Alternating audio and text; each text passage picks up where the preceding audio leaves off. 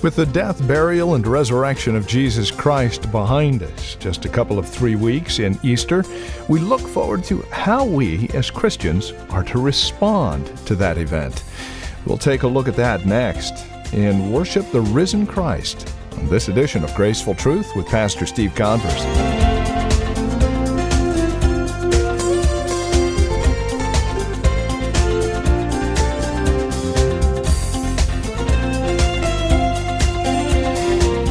Remember the ad campaign of Walt Disney several years ago? They would catch the winning pitcher of a World Series game or the Super Bowl quarterback and say, "You've just won the Super Bowl," or "You've just won the World Series. What are you going to do now?" And they would respond with, "I'm going to Disneyland." Christ has just died for you. He has been buried and He has risen again on the third day. What are you going to do? Well, that question will be answered in our series entitled Worship the Risen Christ. Welcome to today's broadcast of Graceful Truth with Pastor Steve Converse from Grace Bible Church in Redwood City. We'll take the time to study God's Word today to see what it means to worship a risen Savior. There's a lot in store on today's broadcast. We begin in Matthew. Here's Pastor Steve Converse now with this edition of Graceful Truth. So if you'll turn in your Bibles to Matthew chapter 28 this morning. Matthew chapter 28. We're going to be looking at the resurrection of Christ. The words in Matthew 28 culminate to an incredible climax of everything that the apostle has written up to this point in 27 chapters. It reaches an apex, a climax. And as he's writing under the guidance of the Holy Spirit, he begins to unveil this incredible message to us in chapter 28. Remember that death is a subject that people don't like to discuss.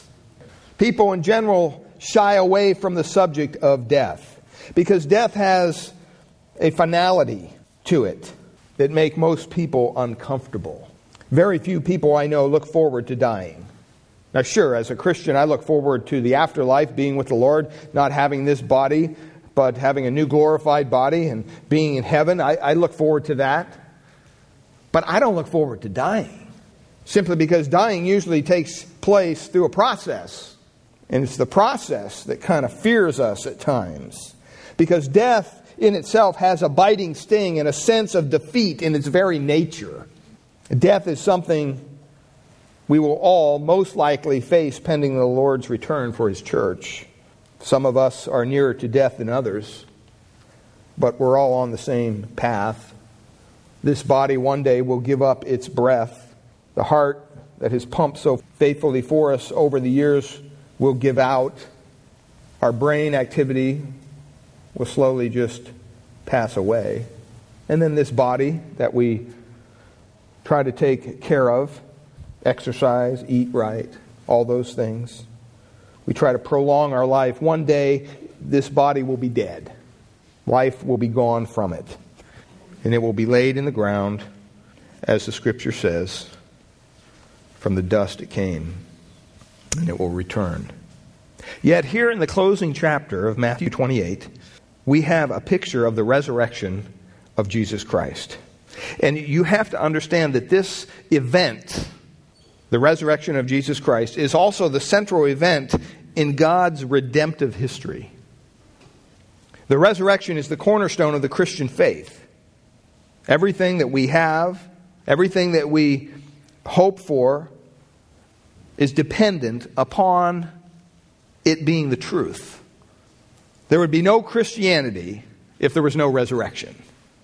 We wouldn't be here. There'd be no reason to be here. Who wants to serve a dead Savior? See, the message of Scripture has always been a message of resurrection, a message of hope, a message that death is not the end for those who belong to God. See, for the believer, death has never been an end, but rather a doorway that leads to eternity with God. We see that through the Scriptures. Abraham willingly obeyed God's command to sacrifice his only son. Think about it. He was to take his only son up on an altar and sacrifice him. And he was willing to do that because he believed in a resurrection. It tells us in Hebrews chapter 11, verse 19, that Abraham considered that God is able to raise men even from the dead. So Abraham was willing to obey God because he thought, hey, the worst thing that can happen is I actually kill my son and God raises him back from the dead. Throughout the Psalms we see this declared. Psalm 49:15 specifically says, God will redeem my soul from the power of Sheol or hell, for he will receive me. Isaiah even proclaimed in Isaiah 26:19, your dead will live, their corpses will rise. Through the book of Daniel, we see it in Daniel chapter 12, verse 2. He assures his people, although they die, one day they will awake to everlasting life. Hosea assures believers that the Lord will raise up all believers to live before him. He says this in Hosea chapter 6, verse 2, after 2 days he will revive us. On the third day he will raise us up that we will live before him. Even that Old Testament righteous man, Job, who went through so much trouble in his life, he asked rhetorically, if a man dies, will he live again? And then he declares in Job 14:14, all the days of my struggle I will wait until my change comes. He even foresaw the reality of the resurrection, proclaiming in Job chapter 19, verses 25 to 26, he said this, I know that my Redeemer lives, and at the last he will take his stand on earth. Even after my skin is destroyed, yet from my flesh I shall see God. See, the resurrection is a reality, and it's a reality that leads to promised hope that God's people have throughout history.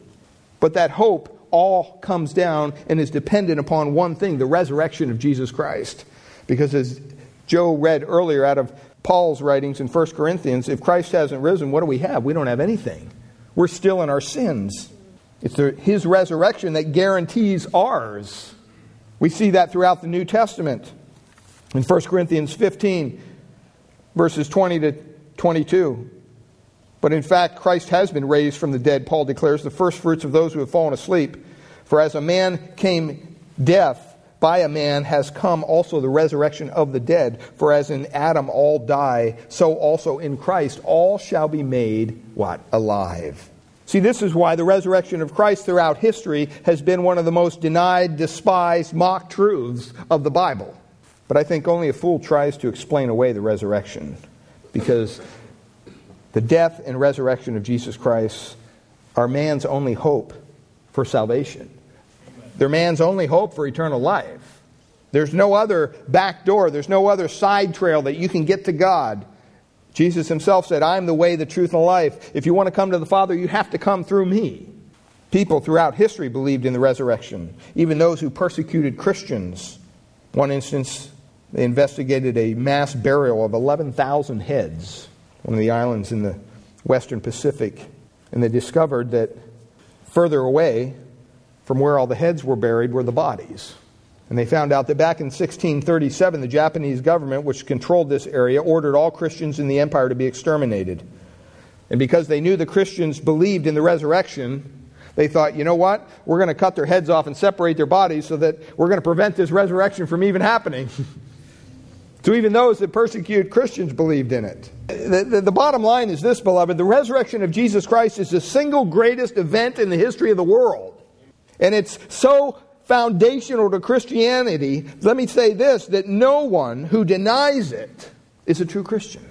No one who denies the resurrection of Jesus Christ is assured heaven or the forgiveness of their sin.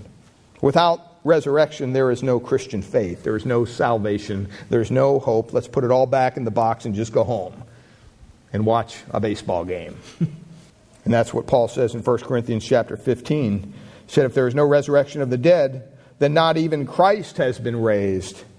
And if Christ has not been raised, then our preaching is in vain, and your faith is in vain.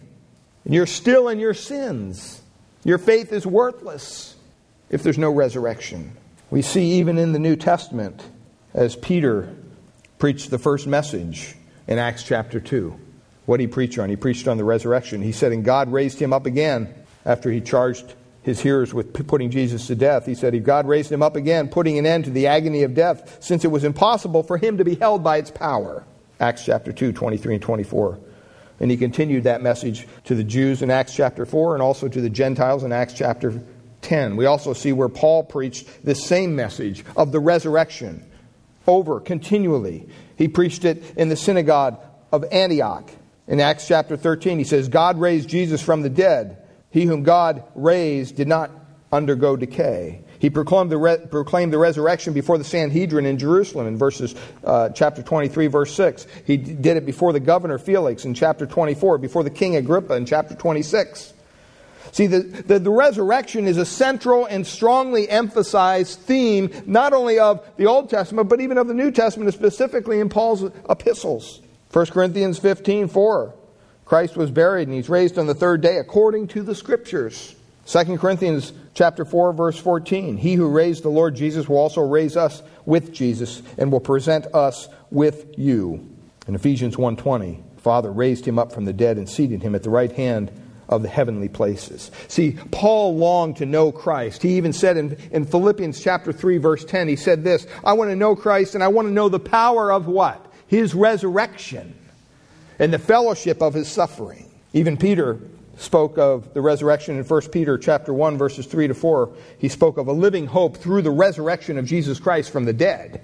That ensures us an inheritance which is imperishable and undefiled and will not fade away, reserved in heaven for you. Wouldn't it be nice to be guaranteed something in this world today? So many times, you get promises that just seem to fade away.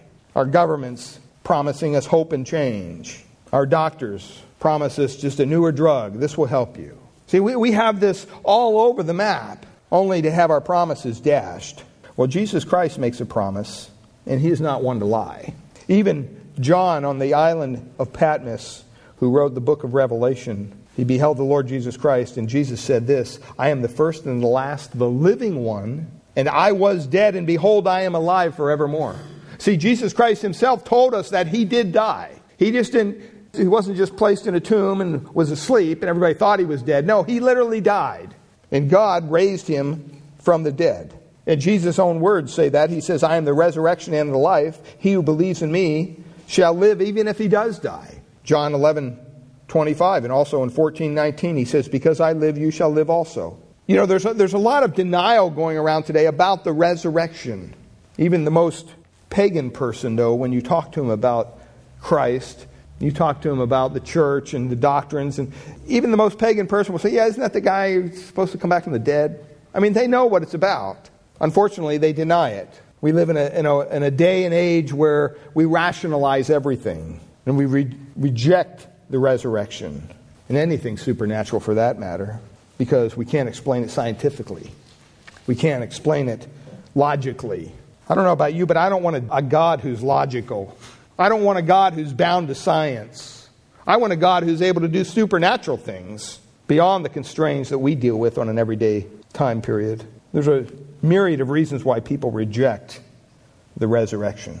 Some are hostile toward the things of God. They hate God. They will not acknowledge that Christ was the Son of God. Other people are just ignorant of the fact that He claimed to rise from the dead, and He actually did. But see, my point is this, is that without the resurrection, we don't have anything. So when we come to our passage this morning in Matthew chapter 28, as I read this for you, you can follow along in your Bibles, verses 1 to 10, we're going to see a picture of the women who really cared for Jesus, who really loved Jesus deeply. They ministered to Him on several occasions. And we're going to see their response emotionally to His resurrection. Look at what it says in verse 1, Matthew chapter 28, beginning in verse 1. Now after the Sabbath, toward the dawn of the first day of the week, Mary Magdalene and the other Mary went to see the tomb. And behold, there was a great earthquake, for an angel of the Lord descended from heaven and came and rolled back the stone and sat on it. His appearance was like lightning, and his clothing white as snow. And for fear of him, the guards trembled and became like dead men. But the angel said to the women, do not be afraid, for I know that you seek Jesus who was crucified. He is not here, for He has risen. As He said, come see the place where He lay. Then go quickly and tell the disciples that He is risen from the dead, and behold, He is going before you into Galilee. There you will see Him. See, I have told you. So they departed quickly from the tomb with fear and great joy, and ran to tell His disciples. And behold, Jesus met them and said, greetings.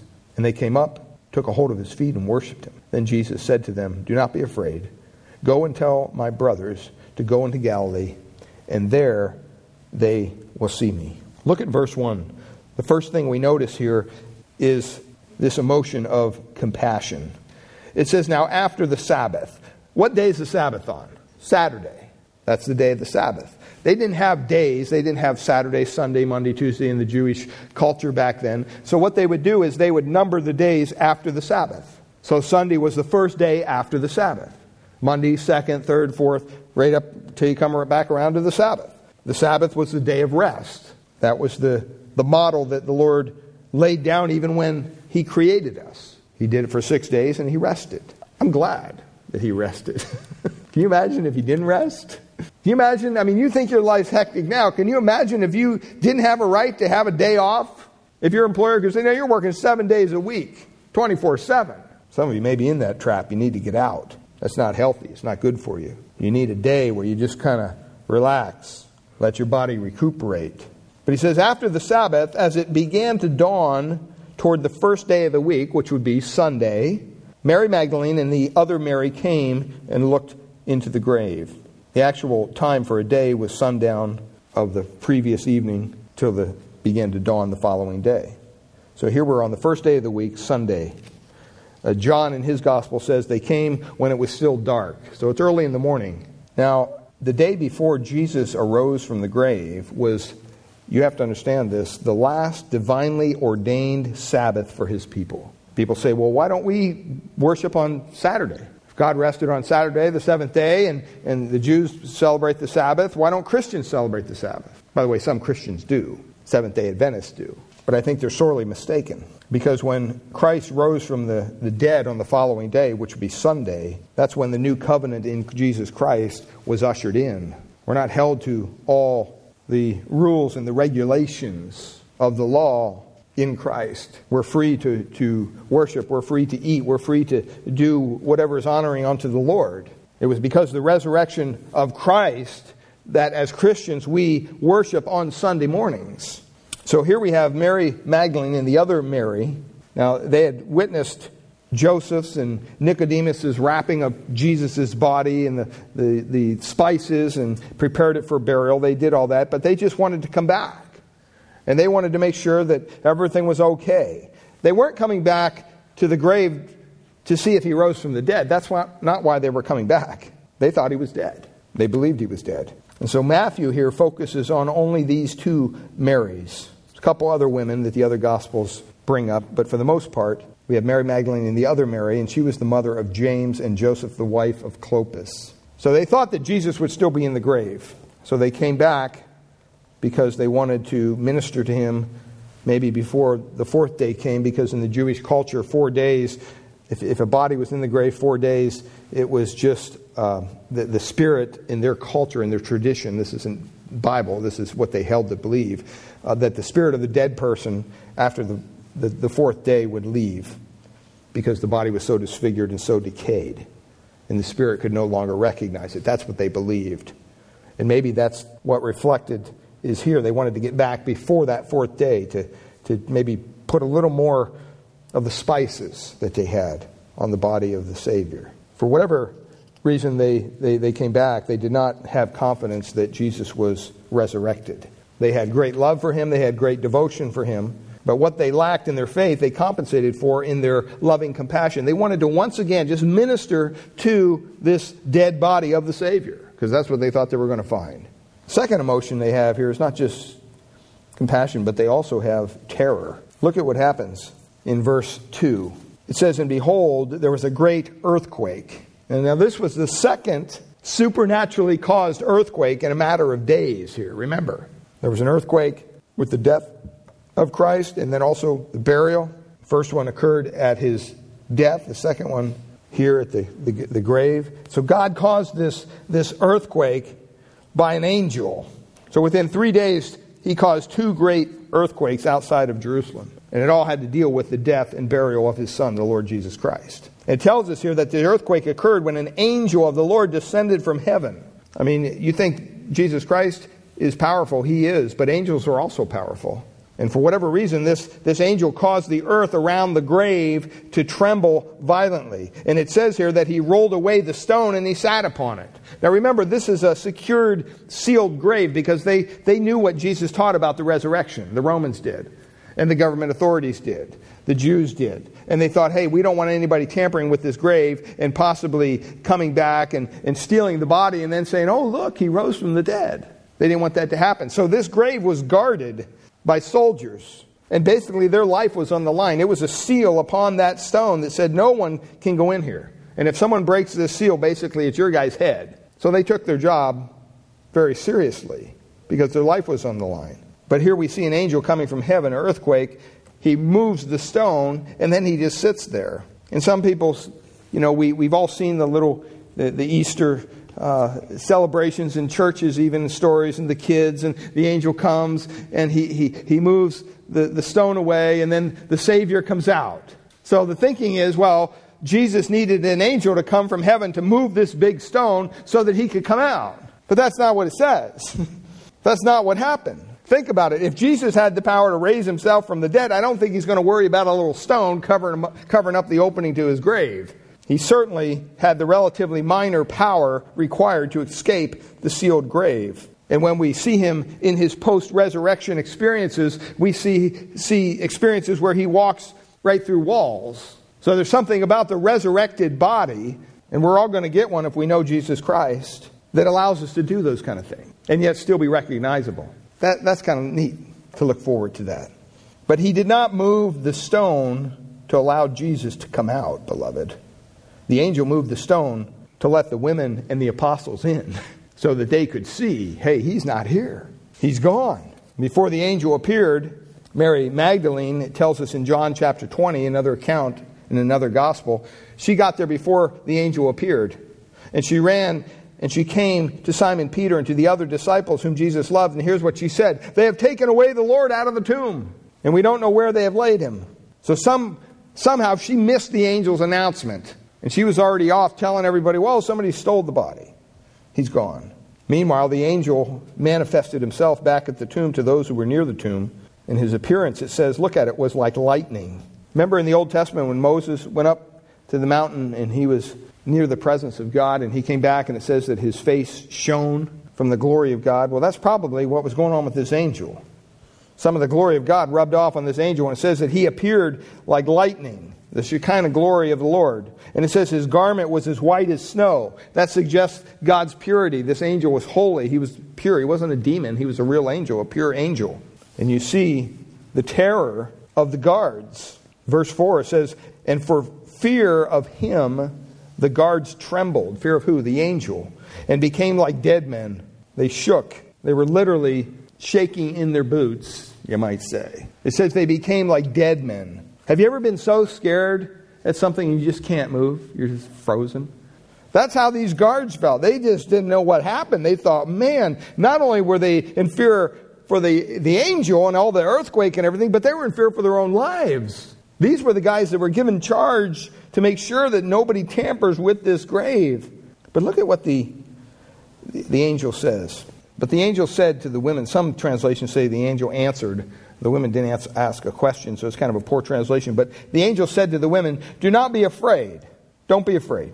I mean, the soldiers had good reason to be afraid, right? I mean, they were the enemy. They were the ones that were keeping, watch over this grave. They were the ones that crucified him. They were on that team. But the angel was very caring, and he quickly turns to the women and says, don't be afraid. Do not be afraid. He explained to them, because the women were probably just as terrified as the soldiers at this point. He says, do not be afraid, for I know that you seek Jesus who was crucified. See, the angel knew why the women came. And then the angel says in verse 6, he is not here, for he has risen, as he said. Well, it is our prayer here at Graceful Truth that God would reveal his grace to your hearts through the teaching of his word each week. And we trust you're currently involved in a Bible teaching church in your area. If not, we'd love to have you come and visit us here at Grace Bible Church in Redwood City. We meet each Sunday morning for our praise and worship service at 10 a.m. We offer nursery care and Sunday school classes for our children up to grade 5. If you'd like to encourage us here at Graceful Truth, please give us a call at Grace Bible Church here in Redwood City. This is our phone number, 650-366-9923. Again, that's 650-366-9923. Or you can visit us on the web at gracefultruth.org. We've got a lot of resource materials available there, more information about who we are, and if you need a map to visit us at Grace Bible Church, that's there as well. Again, gracefultruth.org. And would you please drop us an email? Let us know you paid us a visit when you stop by. Again, gracefultruth.org. Or give us a call at 650-366-9923. Again, that's 650-366-9923. We thank you for joining us today and trust we'll see you again next week at this same time for another broadcast of Graceful Truth.